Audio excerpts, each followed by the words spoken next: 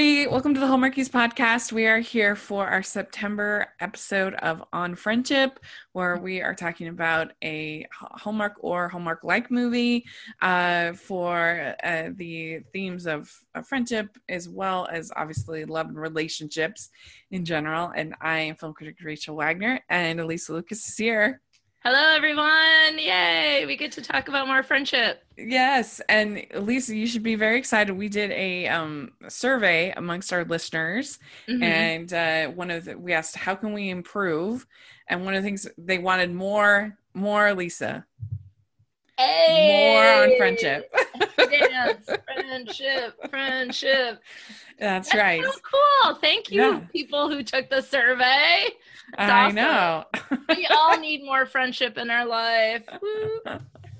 And so I don't actually think we are going to, well, let's see. Having said that, I think this will be our final on friendship for this year, and then we're going to get into Christmas coverage, and Elisa will be joining us for at least one episode of that. So I'll make sure there's some sort of friendship talk in there. Yes. Like, even if it's a romantic movie, Rachel and I or other folks can talk about, like, what would it be like if they were friends, or what would it be like if they had a friend in this movie. So we'll make it friendship. We'll friendship it up. It will be so fun. And we got friendship from the cookie crawl, so oh my goodness. I still want to do a cookie crawl. And so today we're talking about a Lifetime movie. That's my area. Yeah, that's right.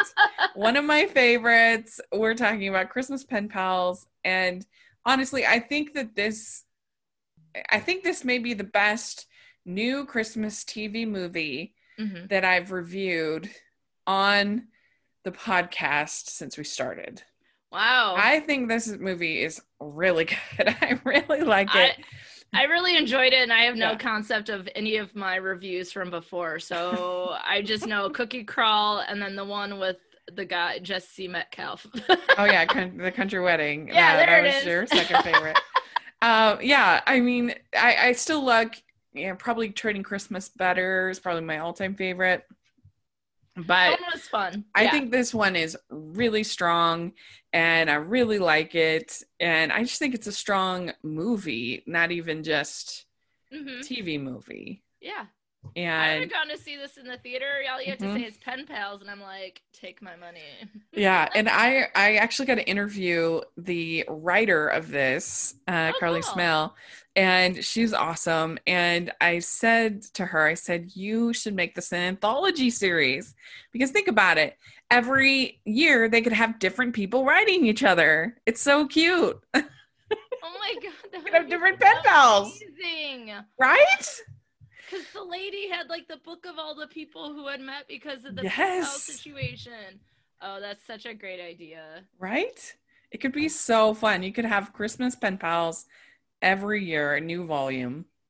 I'm here for it. And so if there's anything I can do to make this happen, I mean, besides money. I know we haven't gotten one since 2018. I mean, we really should get another one. Yeah. But I loved everything. I think partly maybe because I grew up as a letter writer. So the idea of, and I've always kind of wanted to have a true pen pal. I think that whole idea is so fun. Yeah. And so the idea of this whole town writing each other letters, I think is such a charming idea. Yeah, and Christmas. I was like, why did it take so long? Because I think the last one was in 1945. Is that what they said? Mm-hmm. And so it's like, why would it take that long to bring it back for nostalgia purposes in this town? I was like, but I'm glad I was here for it being brought back to the town. But I think pen pals are really cool. I think that it's a great way to connect with people.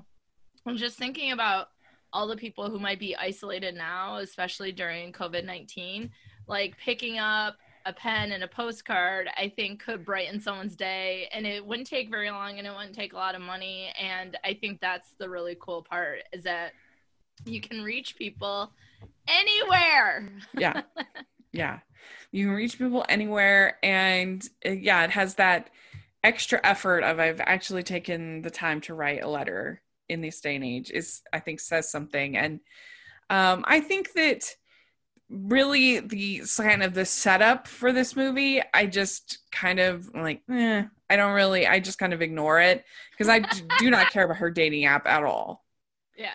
I like the idea that it's like, this is what people do now in terms of relationships. Like, you know, and when she asked her dad how, you know, they met, it was like an ice cream shop. And I think like there is something about like people use apps, but the problem is there might be something missing, or that there's something as simple as a pen pal that can really make a change. And so I do like that it brings sort of like what's happening now and how people might be able to use things of the past to find relationships. So I mean, yeah, I don't need all the details on it. Like when she started at the beginning and it's like she's talking to like someone in the cloud that's like opening her shades and playing music, and her slippers are probably in the same spot every day, and it's like commence morning routine or something, and her coffee starts, and I was like, oh my God, you are too reliant on technology. I mean, it seems like some of that stuff might be fun. Like sometimes it might just be like, okay, it would be cool if I drank coffee to have it like ready to go, but I don't think you need to tell the cloud that. Don't machines have like a start coffee at this time? Like, I don't know if we need the whole house under lockdown and taken over by AI, right? Like, we don't need to be taken over by robots right now. Okay? I think her Surrey is called Marvin, I believe. Marvin. I mean, all I care about is her getting back to the town and signing up for all that other stuff is just like, whatever. I don't care about that at all. But I love Sarah Drew so much. I think she is just the best. And my experience with her is Grey's Anatomy. And so, and I really like her on that show, and it's been a while. Like I rewatched all of Grey's Anatomy a couple semesters ago, and I think an academic semester, so I don't know how many years ago. It could have been a year and a half, could have been 3 years ago. And I really enjoyed her character, and I think she's perfect for the movies that would be on Hallmark, and this one was on Lifetime, which is my childhood. But also like Netflix has some now too, and you know, Hallmark is getting some competition there a little bit, but I think she fits the style of the person you want to star in these kind of movies. Like, you're invested in her. She's really cute and spunky, but not like in an obnoxious way. Like, she just is like someone you would want to be friends with. Right? And so I enjoy her. But I have to say that when I started watching, and one of the characters in the movie, I think was Sam, I was like, I know this guy. I've seen him before. And he was the guy in the dance movie that we watched a couple months ago. And so I was like, look at this. Rachel's got me knowing who people are, even though I like clearly can't name him. I think, is it Niall? Yeah, Niall Mater. Yeah. And I was like, I know him. So you're rubbing off on me. Well, and this cast has a great cast as far as the Hallmarkies podcast, because you have Sarah Drew has actually I've been on our show. And now Mater. That episode. I know, it was awesome because she did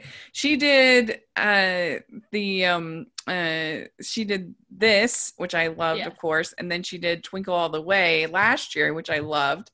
And I was interviewing the director, Brian Herzlinger, and she and Ryan McPartlin, who's also in Twinkle All the Way, joined in the interview. And you're like, oh my God, keep it cool, Rachel.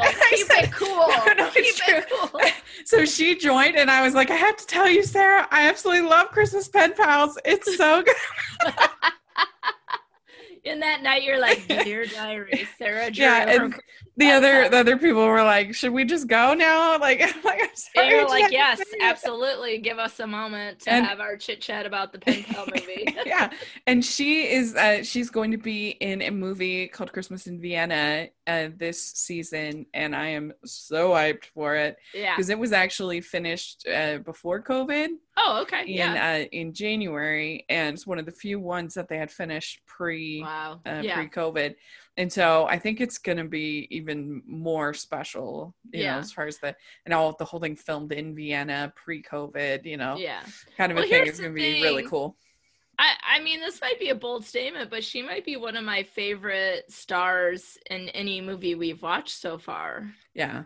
Is that a Yeah. bold statement, or No, is like, I think it is a bold statement, but I think it's true. I think I'd agree.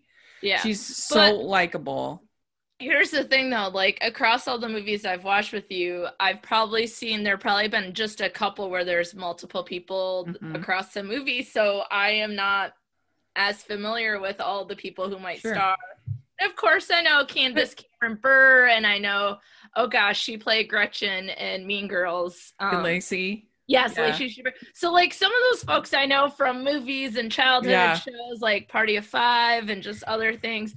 But I just really enjoy Sarah Drew. So, me too.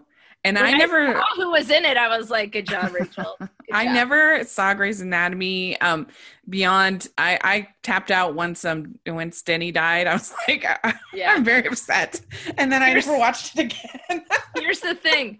I tapped out at the 3-part fairy episode, and I was like, I can't do it anymore. And then I rewatched it, I think, another time, and then I rewatched, like, it was up to season 14, and I rewatched all of that from summer into fall a couple of semesters ago. And I was like, okay, just push through the fairy episodes, even though you hate them, just push through. And I'm kind of glad I did. But I mean, Denny died in like season 2, so I'm way... Oh, yeah. No, the fairy episode is in, like, season 3, maybe. Okay. And I didn't like that storyline between Denny and Izzy anyway. I don't like her. I don't like Katherine Heigl. No offense to folks. Like, we all have our favorites, and she's not one of my faves, but then she leaves, and it was fine. So I never saw Sarah Drew on Grey's Anatomy. Evidently, her character is not the most likable on that show. Oh, I love her because I love by the other, like, if she was my coworker, I'd be like, I don't know about you, but like as someone watching the show, I'm like, you're very enjoyable. Yeah. And I would want to work with her. She's just the best here. I absolutely love her in this, and you just feel like her heart. Yeah. And the whole thing with her mother and her just grieving felt totally authentic to me and real, and I felt it. It was really good. And can we give a shout out to Alan Alda as the dad in this one? You mean Michael Gross? Oh my God! You can say it again if you want. Oh my God. I just made that connection. You're absolutely right. But I still loved him, so I will say it again. Yeah. Okay. Oh my God. Did you see my face though? Okay. Did Alan Alda die? No, he's still alive. Oh, okay. I think they do look quite a bit alike though. I'm with you. Yeah. Oh my God. But I haven't seen Family Ties in forever. Okay. Michael Grossman from Family Ties, right? I get them confused of who's in. Yeah, was he in Family Ties, and then it was what's his name in Growing Pains? Oh my God. Yeah, Growing Pains was Alan Thicke. Yeah. Yep. Okay. Right, and so Family Ties was. How embarrassing could that have been? Okay. I got your back. I appreciate that. But I do want to give a shout out to her dad, too, played by Michael Gross, who was in the family classic Family Ties, which I love because I loved Michael J. Fox as Alex P. Keaton. And I really thought, like, their relationship, I mean, the fact that they're grieving both the loss of his wife and her mother, and, like, she isn't really coming home or talking to him. And so there is sort of this rebuilding of their relationship as well that I really enjoyed. And it's been a long time since I've seen him anything, and it really brought back some nostalgia, if you will. Well, and then the fact that he starts in the pen pal, and so it's so cute, like his little relationship, adorable. And you have this between Nile Mater's character Sam and Sarah Drew's character Hannah. Sam and Hannah have this past relationship, but she wanted to get away from the town, and so they had this they broke up, and now they're both in this Christmas Cupid, and it's so cute. I just loved it. Can we talk about the Christmas Cupid for just a second? Like, I mean, I love that the town did it like all these years ago, and it like truly brought people together. And the woman who does the pen pal sort of exchange has all these like images of all the people who got married and wanting to bring it back. But one of the things that I love is that Sarah Drew's character wants her dad to find someone because she thinks her dad is lonely. But he's like, I'm only going to do it if you do it. Yeah. Which I'm like, love that, because he sees something in his daughter. She's just been dating people and she's not connecting because she's dating them like the people using her app, and it's not really working, right?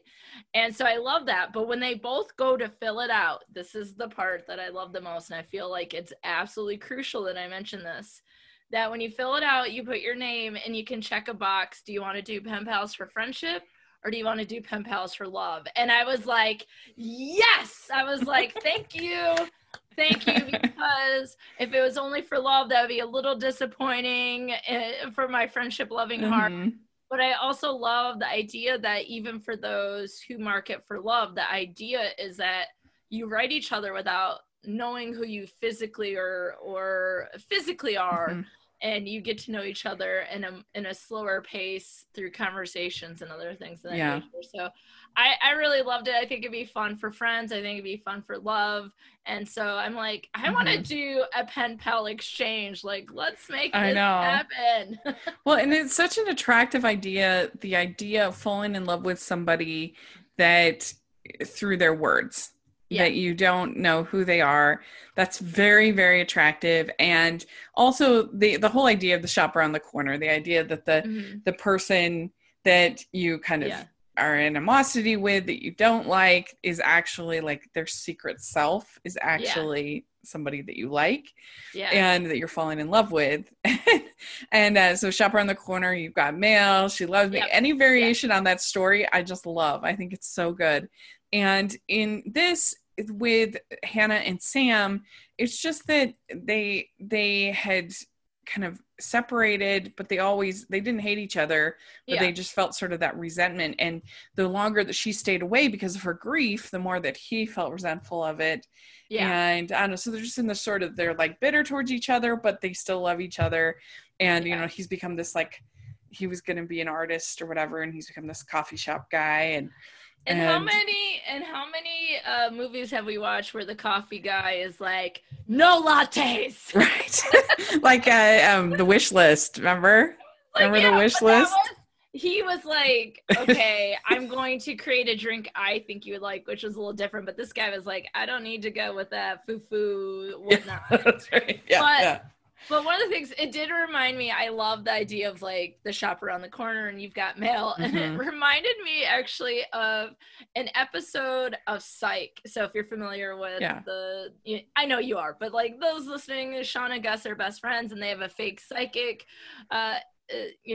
shop or whatever you want to call it, business, and they go on the set of like The Bachelor, right? And so they're doing something where there's been a death and they're investigating it, but there was an idea that it's the show that they're on, instead of being The Bachelor, is like people that might be in your life that you don't know. So you live in this neighborhood, it might be the person who serves you coffee, it might be the person that your gym. And I think that's like the same idea, right? When you focus on a town, you're focusing geographically, which allows you to sort of, you might know these people in advance. And that sort of happens to Sarah Drew, right? She knows Sam, but at first it's not clear. Sam isn't part of it, right? He says he didn't sign up.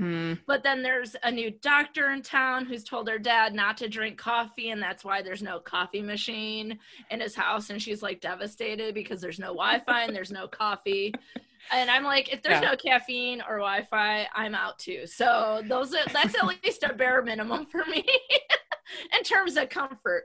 But then she meets, was it someone else she went to high school with? There were 3 guys that she interacts in the movie. There's like, isn't he an architect or something? He was a businessy a real guy. estate agent, Greg. I didn't like him, whatever. It's like, you know how you're like, bypass, get back to town. I was like, whatever, this guy's talking, move back to the people I like. But you have also this really nice contrast of she's this app lady with and wants everything to be kind of fast and easy. And then you have this, we're writing letters, we want things to be slow, no Wi-Fi kind of thing. And that's how they first meet, is she's at his coffee shop, and she's kind of like, you don't have Wi-Fi, like what?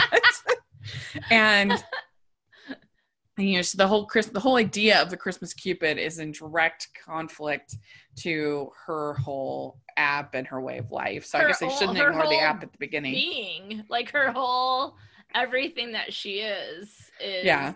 I'm just saying, as far as when I say I don't care about the app, I don't care about like the technicalities of, is this app like marketable or realistic or whatever. I don't care about that. It's just a tool to get the story going, to get her to be in this spot. It does not matter. Well, the only thing is, like, I think what it does is it briefly sets up, but maybe not brief enough for Rachel, but it does set up like this idea is like, she does need to slow down. And I think it's just a tool to get her to where she needs to get. And so it's perfect in that way. And I wouldn't want it to be any more I don't know, realistic or spend any more time on it. Like, and then she also has the boyfriend of business, Jason, in the beginning, that dumps her. And so you have that. And again, that's just another tool to get her to where she needs to be. I don't care about his character at all. But I think he makes a good point. He's like, I'm tired of getting these like automated messages from you, which leads us back to like the writing letters, right? Like you're not connecting with people, and that's why it's not working.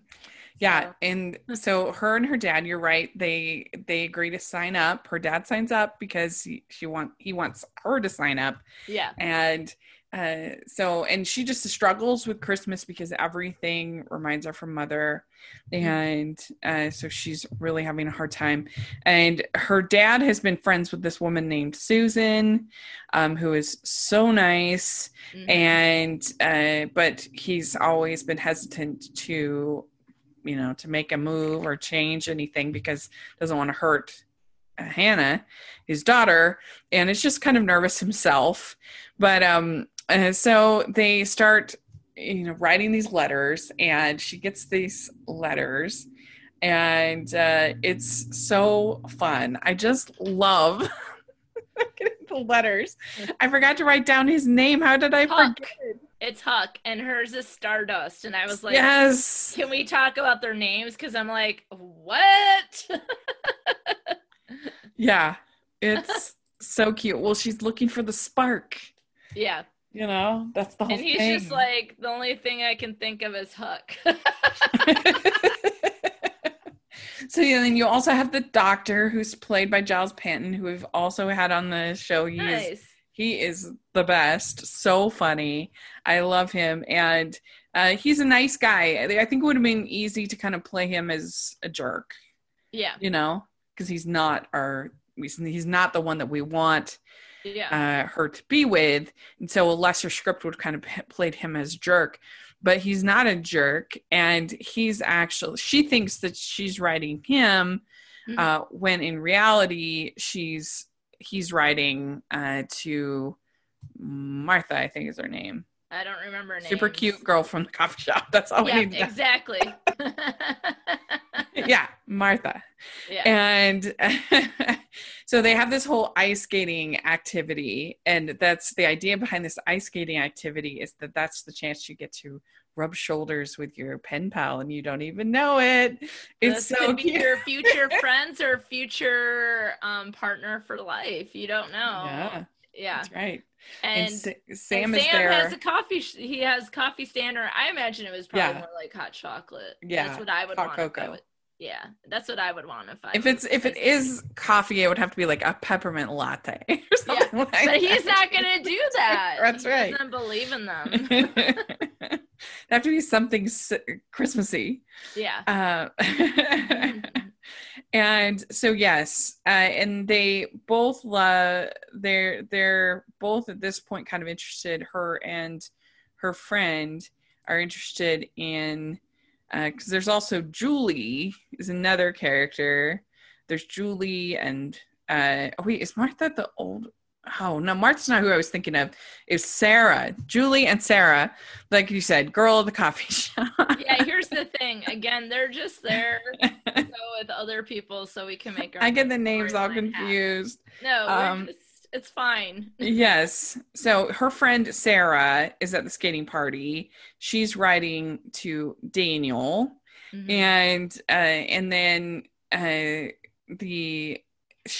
but Hannah thinks that she's writing Daniel, and he's, I think, a good second man. Giles Penton. He's charming. He's funny.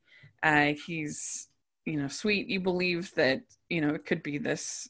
You believe that she could certainly at least believe. I don't think there was any problem with the three guys at all that could potentially be this person. And what it comes down again is that she's looking for a spark. And so I think all things equal, it's like they all seem fine. And I mean, more than fine for her. Yeah. So I didn't have a problem with anyone. I was just like, I know what the answer is, so let's just get there. Yeah, that's right. So yes. So Sarah is writing Daniel, and that's Hannah's friend. And then Julie is the coffee shop girl. Yeah. She is writing Spencer. Spencer comes into the coffee shop, is super cute, played by Cardi Wong, who we love on this podcast. We've had him on as well. Awesome. And he is so sweet. He has a small part in this, but anyway, he's really cute. And so you do have some diversity in this movie, which is nice. I mean, it's small, the supporting roles, but it's still nice. And so anyway, that's kind of your couples that you have set up. You have Sarah and Daniel. You have Spencer and Julie. You have Hannah and Sam. And you have Ted and Susan. And the thing is, we don't know who it's going to be until the end. Like I said, here's the thing. We all know these people are put in place to make the main couple happen. Yes. So I don't always remember names.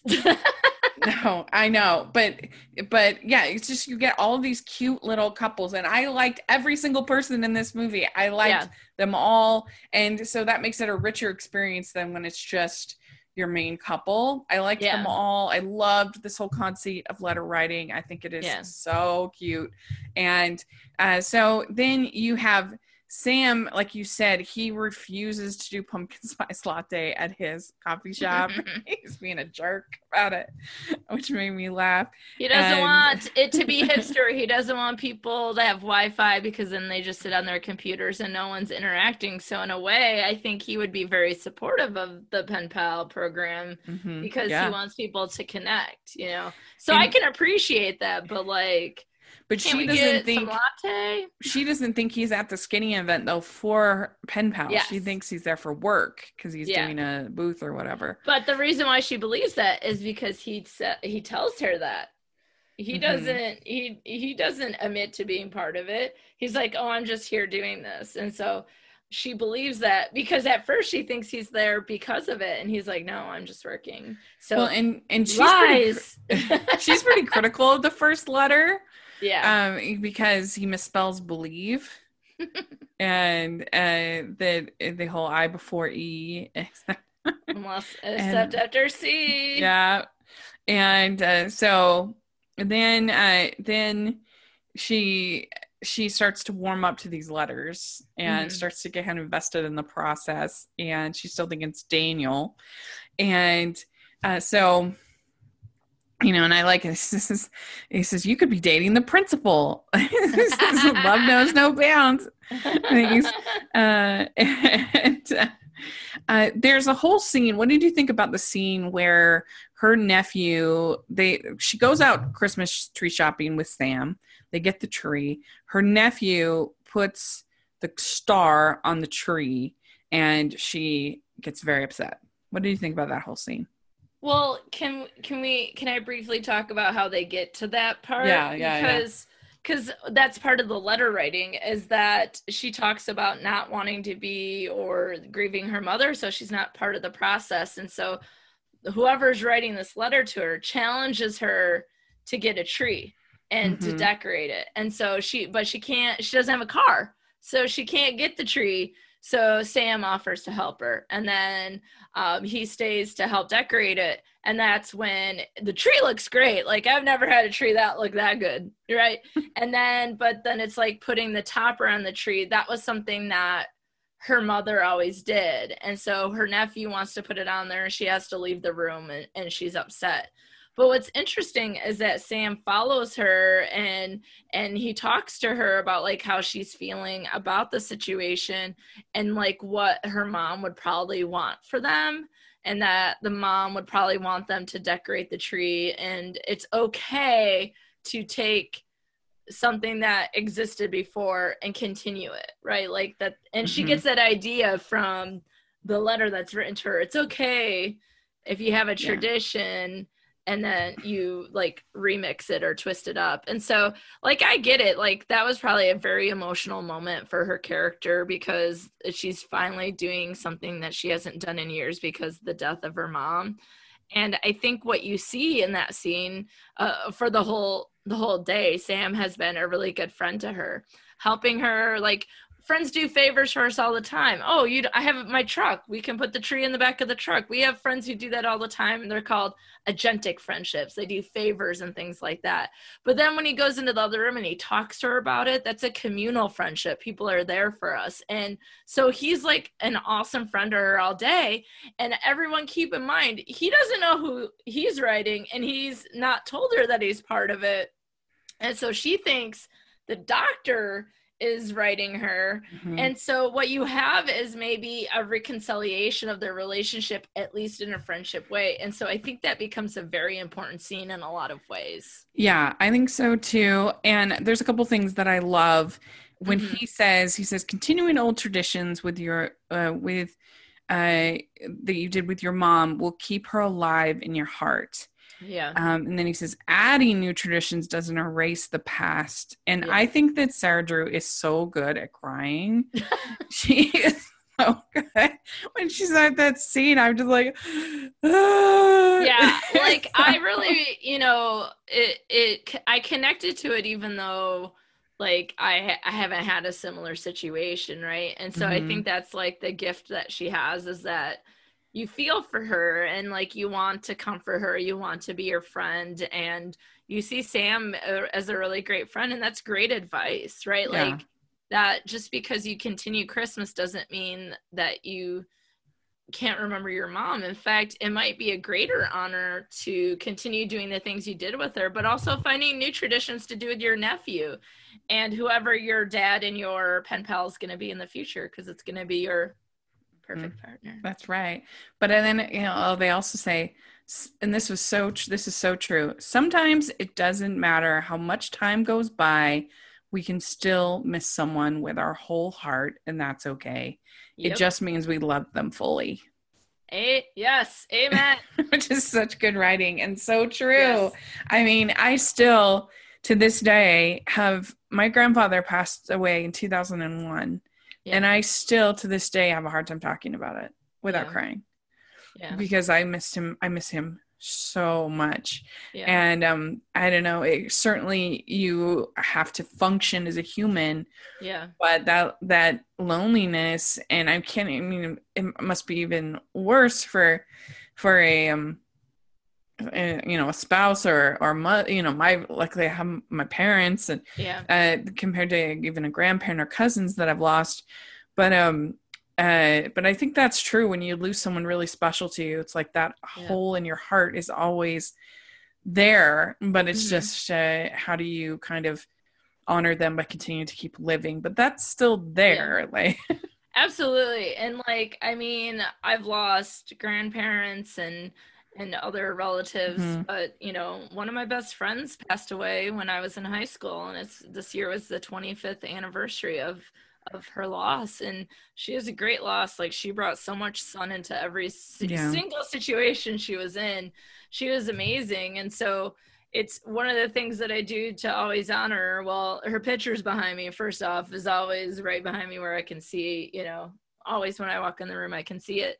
But I talk about her a lot in my classes, and I talk about her a lot in terms of friendship. And so, yeah, I mean, I think we just have to consider that it doesn't necessarily even mean it's someone who's probably passed, like a lost relationship or a lost connection. Like Sam and Hannah, who like, after college, like there was a breakup, I think, from Hannah's end. And so like, even that, you can miss someone who you just no longer have a close relationship with.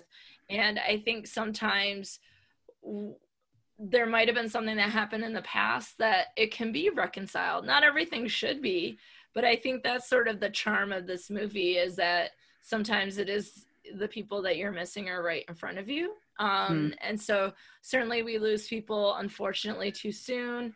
And we can miss them, like you said, fully, but we can also miss people who are just no longer part of our lives. And that's a good point. They might be down the street. They might be someone we see every day, or it might be someone we haven't thought about in 20 years, you know, and that's a sort of like what I like about that, is that reconnection that can happen, you know, and that can be part of the process of healing on whatever might have caused that, you know, the relationship to drift apart or to end. Yeah, and I think that's sort of the power of the Christmas Cupid, because it gives people connection all over the place. Like her grandparents met via Christmas Cupid, and then you have Daniel that is really excited about his pen pal. You have Sarah, who's really excited. You have Spencer and Julie. And her father finally kind of connecting with somebody in a new way. Her nephew does the pen pal. Oh, that's right, her nephew. About it. It's so cute, and she says she thinks that Hutch is her soulmate. But he draws her a map to his heart. Yeah, and she says, "Well, it better not be the Zodiac killer." Oh, that was my favorite scene. I was like, oh, I can't wait to talk to Rachel about the most Lifetime scene in this movie. Okay, first off, loved her sister, loved the friendship between them. She was great. I don't know who that actress is, but she had a small part, but even this scene alone was just like classic. So it was really sweet. Like the person writing her letter sends her on sort of a scavenger hunt. So it's not just like getting to know each other. It's doing these other things that you can do by writing letters. So he draws a map and they go, and she's like, I better not get murdered. He better not be the Zodiac killer. And then they get there, and then it's like, you know, there's an arrow down into this like tree stump, and she's like, I'm not putting my hand in that. And so Hannah does it, and she pulls out this she's like, it's very cute. It was a really cute box with a bow on it. Yeah. Opens it up, and it's these beautiful earrings. And then it's a note about connecting to this Christmas book was it called The Christmas Story or the Christmas Star? Stardust, excuse me. And that was the book that her family read, and they haven't been able to find a copy. Like that was like something really meaningful along with the tree. And like, I loved that, because that's not necessarily something you can do at a great distance if you're apping and texting and things like that. And I just thought it was a really neat way to show appreciation for someone, to make connections, to like intensify the relationship. And the map was beautiful. How does she not know it? And she says, I just love it. She says, I felt a spark. The best. That's what she was looking for, because it's not simply a letter. Like he was being creative and innovative and thoughtful and all these things that you might want out of like a partner or someone or even a friend. A scavenger hunt that a friend sets up for a birthday or for Christmas or whatever, that's fun too. Like this is like, it's more thoughtful than other things we do. And it was one of my favorite parts. But when she dropped the Zodiac killer during a Christmas movie, I was like, does Rachel know about this? Because I was like, you know, this is a Lifetime movie and not Hallmark. When they dropped that, I was like, It was so cute. And the way she's all talking about how technology can bring us together, and says, what would we do without viral cat videos? And so funny. True story. And at the bar, there's mistletoe, and they have a kiss under the mistletoe, which is very exciting. And I'm sorry. I also like that scene because she sees the doctor like hop in there, so she's gonna go say, was it the doctor or the business guy? At Greg, this point, it I was. forget. Yeah, I forget. It's the losers of this scenario. Yeah. They're not gonna win in the end. But like, so she like is being spontaneous, and she like stepped in there to be like, oh, I wanted to say hi, and he's like, let's have a drink.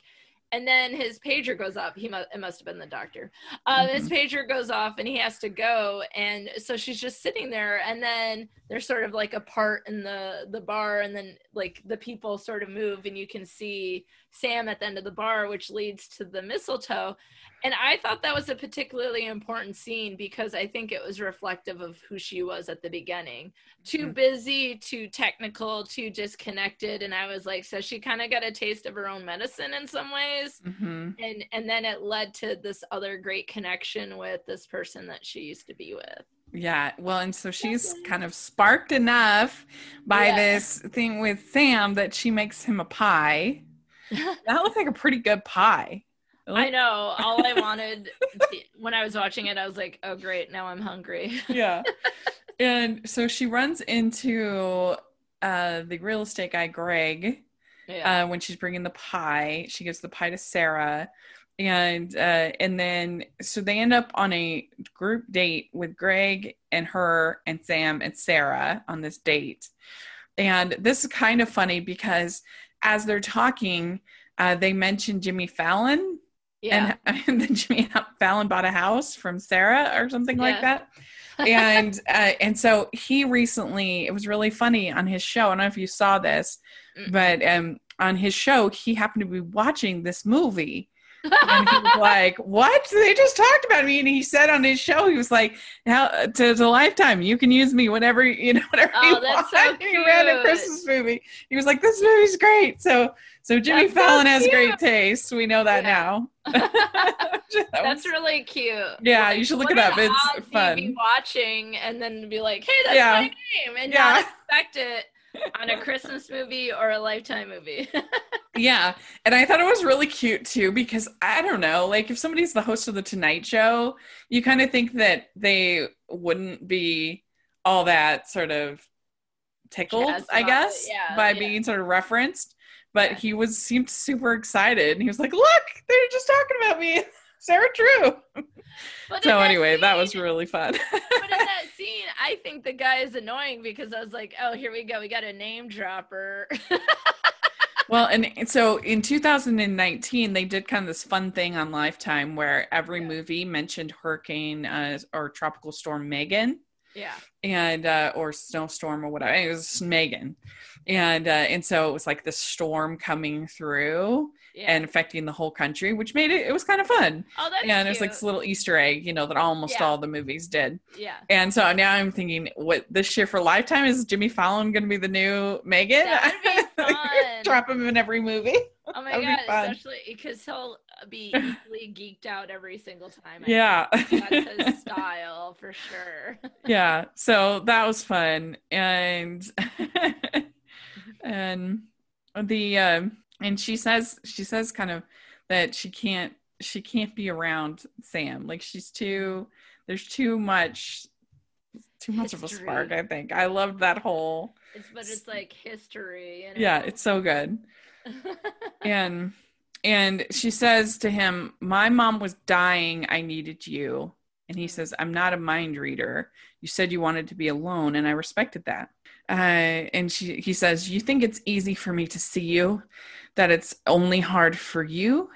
And so that whole conversation was so good. The actors nailed it. Top notch. Is that is exactly the kind of thing that you expect people to kind of, especially when you're going through something so hard. Like it's so hard to know what to do because everybody needs something different. Oh, absolutely. Like some people need their space. Some people need affection. Some people need, some people want to talk it out, but some people don't want to talk at all. And it's so hard to know kind of what to do. Yeah, I talk about that a lot in my classes because when it comes to social support, like it's like we probably have an idea of what would make us feel better, even though we might not be able to communicate it. But then when someone provides the social support, it's like, Well, not that. So it can make it hard. Or like when we don't know what to do, we would offer people what we think we would need in that situation, or what is sort of classically what people do, like drop off a casserole, and that might not be what people need. And so I think that's why it's important to understand our friends and our partners really well, because then we can sort of assess what they might need. And sometimes they might not know. And so then, like, sometimes you might just have a friend who doesn't know what they need. Well, you've been to their house and they haven't washed their dishes in a week. Start washing the dishes. Like there's like lots of things that we can do, but I think by understanding the people we're in relationships with, that we can help that, and not be too upset though if a friend offers support or provide support and it's not exactly what we need, because they're doing their best, right? You need to be able to understand that. But yeah, like you can't be a mind reader. I don't know, like how much space do you need? Like, is it like, are you a 5-minute person, an hour, a week, and then you want someone to come back? Like, those are the sorts of things that you discover over time or through pretty precise conversations about these things. Yeah. Well, and also for me, at least, I sometimes need multiple times of, like I said, I mean, talking about my grandpa, like I still have a hard time even talking about it, because it makes me, I miss him so much. And it's been over 20 years and, or 19 years. It's been 19 years. And it's still hard for me. And so there's people that have sort of this idea of like, all right, that's fixed. We had a great conversation. You know what I mean? We did it. That was great. No, and some people that is the case, but not the case for me. Like I need to have that great conversation a lot. Well, but the other thing is you can't assume that someone's going to be fine after one conversation after losing a parent. Like that is like ongoing grief. Right. And so do we just like stop being friends or partners with them until they quote unquote get it together? No, it's life. And unfortunately people pass away, whether we like it or not, or it's too soon or right on time or whatever the case might be. And that's the thing, is that grief is ever changing and ongoing. And so, I mean, for you, like you said, it's nearly 20 years, and my grief for my friend who I lost 25 years ago is probably different than yours. And so it's just one of those things, like we can't assume that there's ever sort of like a final moment, right? Yeah, because even there might be a day, like the anniversary of that day. Yeah. You know, I mean, there's no final point to grief. And I think that would really help us in our relationships if we consider that. Yeah, about social support. It'll come back to you. But one of the things that really helped me is when I talked with Sarah Montana, the author. I had her on, not of this movie, but of other movies. I had her on, and she had to go through an incredible, really tough thing when her mother and brother were murdered, and she ended up going through the forgiveness process, and very moving, great TED Talk, highly recommend it. But what I thought that was great about her is that what I think is great about her is that she talks about the idea of analyzing your wounds. And then looking at your wounds and saying, okay, what are my wounds? How am I feeling? And then going forward from there. And so what the forgiveness process became was a process. It wasn't an event. It wasn't like something that, okay, I did it, I finished, I moved on, I'm done. And I think that's such a helpful way to look at so many things of life. Oh, that, you know, she would talk about how, you know, she would get a new piece of information or a new piece of news, and then she would, okay, what are my wounds? How am I feeling? Yeah. And I found that to be such a helpful guide and process to think about, as opposed to, I'm going to have to start from, because what would happen with me when I would go through something painful is I would be like, okay, I'm done. I've forgiven that person, or I've grieved, or whatever. And then I'm done, right? I've moved on. And then something new would happen, or somehow it would hit me. And I feel like I have to start from ground zero start all over again and go through that whole process all over again, which was brutal.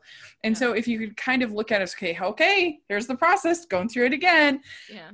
You know, I thought that was so helpful to me to think about in analyzing in any kind of wound, whether it be a forgiveness wound, whether it be a grief wound, whatever's hard in our lives, and just to kind of take a second to kind of recalibrate and go through is an ongoing thing that we process in our lives. Yeah. And, you know, with forgiveness, some of the things to consider is that it is up to the person who has been the one that has experienced the tragedy or the trauma to decide when they're ready to start forgiving someone, if they've forgiven someone, or if they ever do. And so a lot of times you might hear other people, well, if you could just forgive me and move on. I think that is, if you are the person who might have caused that trauma or stress, then you have no say in it, right? It comes down to who we are and us processing, like reviewing our wounds and reflecting on it. Forgiveness is not automatic. Like that might be something that people might be able to manage a conversation in a civil way, but that doesn't mean they've forgiven. There's no timetable to it. And I think that can be very difficult if you've done something that may need to go through the wound reflection of another person and them determining whether or not they've forgiven. We have no say in that. And we have to consider that we can't rush any sort of timetable by telling them they need to do it, because the last thing any of us want to do is be told how to feel, especially when it comes to grief. Absolutely. Well, and I just really liked that idea that it's just a continual process, that person isn't controlling your life. It's not this thing. It's just a part of almost like breathing. That this is just how I learn how to process, whether it be anxiety, whether it be just in many other things that we feel in this life, that if we can learn to kind of develop almost a plan of how I'm going to deal with this experience, you know, with this, whether it's the feelings of hurt or whatever the wound might be, whatever the experience might be, we have a plan. And it's part of a process. And I think that helped me a lot. And I really appreciated it. And I think that you get to a lot of you get to the core of that idea in this movie. And when she says, because her dad goes on the date, and she says to her dad, I was worried you never get over your heartbreak, but now I realize I was talking about myself. And I think that she realizes that she's got this wound that she has not processed, not dealt with. And I don't know, I really think the writing is very good in this. And and she does say here, right around here, she says, I think that it's that the pen pal is Sam, and I can't shake it, but she thinks empirically, she's thinking, no, it's not. He's not participating. How can it be? But she's starting to allow her dad to move forward, starting to allow herself to move forward. And there's the whole story about the stutter. Yeah. What do you think of that? That was pretty cute, I thought. The stutter went away, and I knew right then and there that everything would be okay. Yeah. So that's when the dad was so into like her mom on their date that he couldn't even, it's like stuttering when he gets sort of like worked up about the sort of situation, but she put him at ease. And I think that's a sign that if you're someone who stutters, for example, like they use in this movie, that if someone puts you at ease where you're not stuttering, then that does feel like that's the spark. Yeah, that's what they say. It might be a little bit more. It might be like a really good sign that this is someone who helps you become a better person in some way. Not saying that like people who start, but you know what I mean? Like it's still the best version of him, or she helped him get through something that was a struggle, and she made him feel this certain way. And that is not the case for everyone, right? Like you can, if we go back to the app, which I know you love, you can like swipe right on all these people, and it's not going to be all these people that are going to be that person for you. In fact, you might not find them on there. How are you going to find a spark from swiping left and swiping right? Right. It's hard because Yeah. everybody's like feels the same. That's the hard part about those apps is it's just like, and then anybody who's different, you're kind of like, Yeah. And so I mean, I'm sure we could probably be like, all right, here are the top 5 types of guys that are on these apps, Yeah. All right, guy with fish, guy with group of friends, guy with That's right. selfie in a car, guy and I tell you the one, guy at the gym is probably my least interested. I'm just like, ugh, I don't guy care with dog, swipe like, right, I'm interested. Yeah. Guy at the library, I'd probably like definitely I'm going for that guy. Or Comic-Con. Yeah. I'll go with that guy. But I like it. She says that maybe it's not about letting go, but not holding tight so much. Mm-hmm. Again, it's about this process, not a finished event. I finished grieving my mom. That's not a thing. Yeah, when people say let it go, it's like you lose grasp on whatever it is, but it's a fiber of who we are as a person, and it makes us who we are. So we can never truly let go, even if we've forgiven someone or we've worked on our wounds and we've received social support, whatever it is, it's never going to be completely gone from who we are as a person and our life experience. And so to tell people to like snap out of it or let go or calm down, I can guarantee that probably doesn't work 99.9% of the time. Yeah. And Sam is feeling like pretty jealous and frustrated with Hannah, and he's going to throw out her pie. And don't throw away good pie, sir. That's right. Julie's like, no. What are you doing?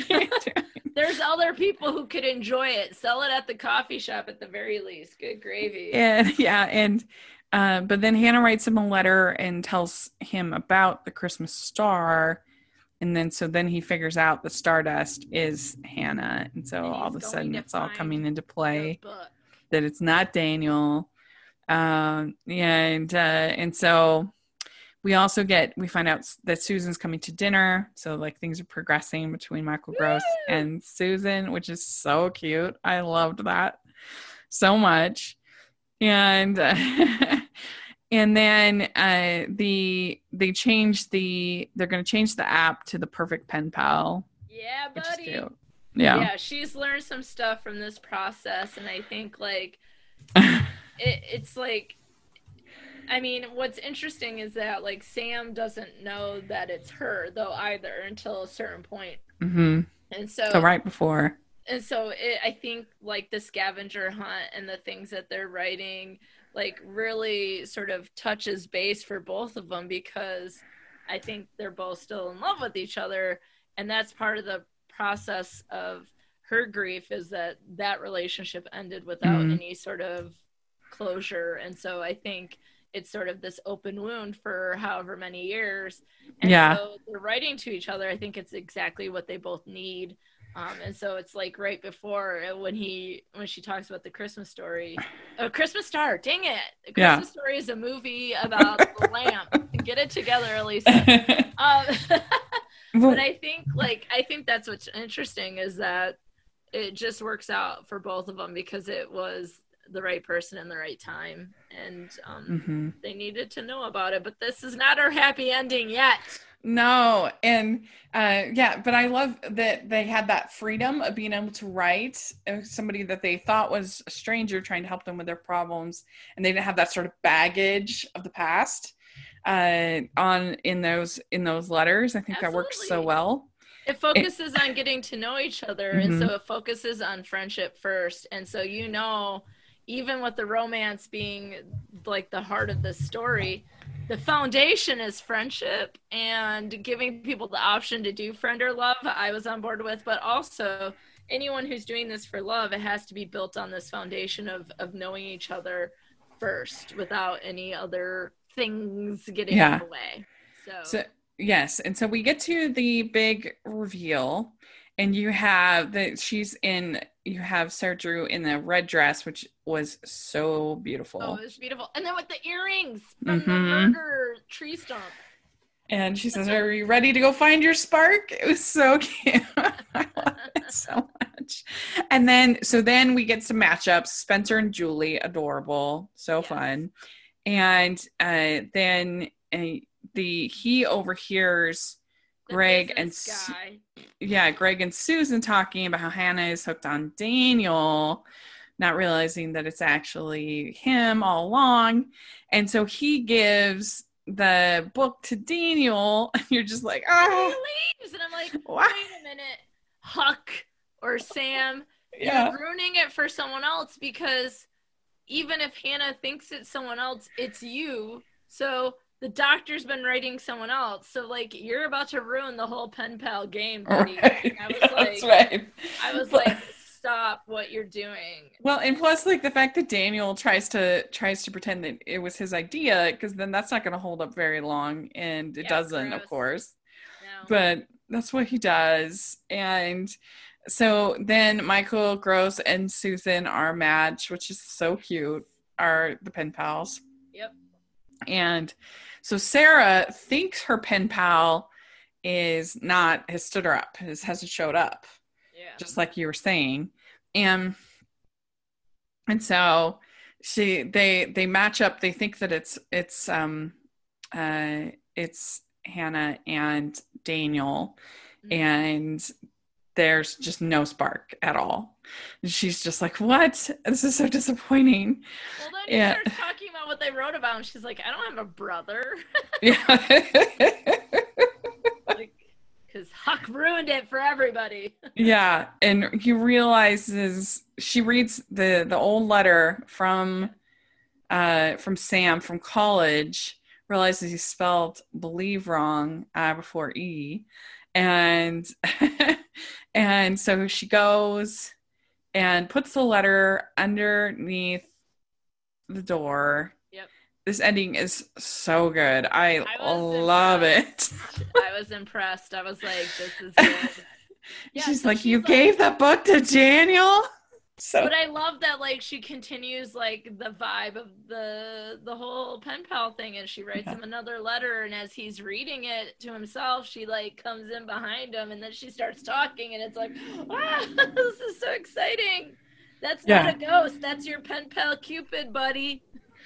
And she says, you are my future. And then they kiss, and she says, that's what I call a spark. And it comes full circle. So cute. Yeah. So I just love this movie. I love the whole concept of the letter writing. I love the heart that it has as far as dealing with grief and loss, and I love all the side characters. I think are really strong, and just all the little pairings up of the different letter writers. And I love Sarah Drew, and I love Donald Mader. I think they had incredible chemistry. And so I think this is a very good one. Yeah, I loved the whole pen pal part of it, because obviously I know that we're going to watch something that is romance based. And so obviously this being on friendship, that I'm always coming at it from a friendship lens. And so, you know, of course they'd be like, ooh, it focuses on friendship. But in this case, like, the fact that it's a romantic movie that builds off these ideas of friendship. And I think that oftentimes when we grieve and we lose people and things and experiences in life, that we often turn to our friends, and how great is that if that same person can also be our partner. And so there are a lot of things that I love. I also just think, if I may take a second to say this, is that I think we need to be writing more people. I always think that getting cards from someone in the mail is a lot of fun, but I also think, like, this is also an opportunity to connect with people who might be feeling really isolated right now with COVID-19. And I know a lot of retirement homes have Facebook pages, and they'll have their residents like hold up a sign and it's like, "Hi, I'm Martha and I love TV." And I was like, "Watch out, Martha, I'm about to write you a letter." And then there's like, Stanley, who's like into the Yankees and all that. And then they have an address and you can just send it to people. And I think, how cool would that be that anyone and everyone who might need that connection can receive a letter? And I think a letter goes a long way to helping people feel less lonely and less alone. And so absolutely adored the concept. It's a lot of what I've been thinking about lately and how we can write people letters. And then I have to say, I didn't like Niall very much in the last movie we saw because he was like the businessy guy. Right. I like the guy who's like, "No Wi-Fi, no lattes." But I also think it might be the chemistry with them and just sort of, he is a different vibe in this movie. And so I like the coffee shop owner vibe of Niall over the business guy. So I can see that made it more enjoyable for me too. And I think we've made it very clear how much we both love Sarah Drew. Hey, should we start this Sarah Drew fan club if it doesn't already exist? And you can be the president, I'll be the vice president, and it'll be great. And we can write letters to fans. Oh, yes. Also, if you want to write letters to the troops, there's an easy way to do that. You can go on, I think it's the USO website will have links to that you can do that. You can send letters to the troops, and that means a lot to them. And so there's just a lot of good that comes, I think, from letter writing or even just journal writing. Even if you're not going to send it, I think it's very good for the soul. Absolutely. And so I love, like I said, love the whole idea of Christmas Cupid. I love all the cast. I love Michael Gross, so great.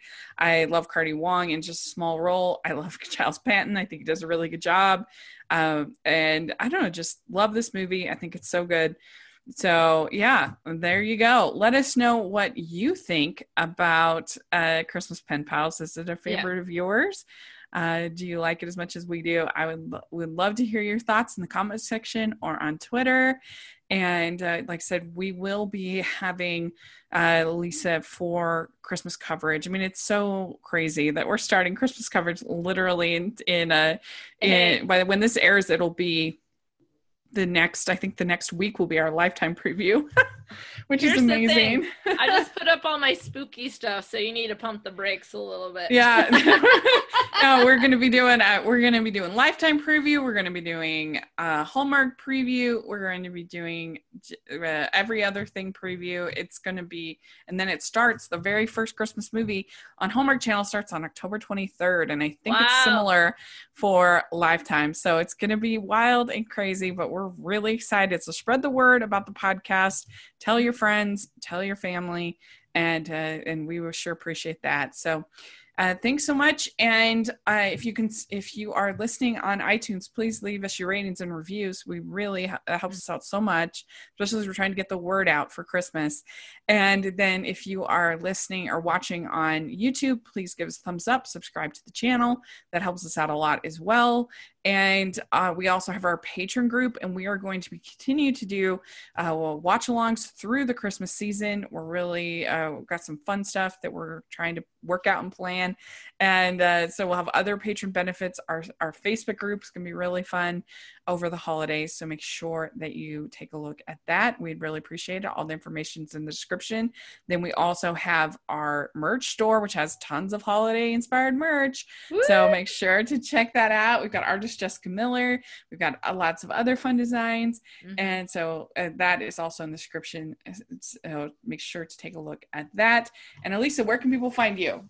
Absolutely. I'm Best Forevers Pod on all the socials. And if you're more into the Lifetime vibe, I'm Fatalities Pod on all the socials as well. And you can find me at elisalucas.com for all my podcasts, and as well as Dr. Elisa Lucas on Twitter. Great. And you can find me at Rachel's Reviews, all of our social media, iTunes, YouTube, and on Rotten Tomatoes. Got lots of reviews coming, so make sure to check that out as well. You're going to need some sleep, girl. I know. It's going to be crazy. It's going to be crazy, but I'm excited. I'm here for it. So we need your support, though. And so please do. Anyway, we're excited, and make sure you're following us at Hallmarkies Podcast on all the socials. And we're excited to interact with you and tell us what you think of our Christmas pen pals. And thanks so much. Bye, everyone. Merry Christmas in September. Merry Christmas in September.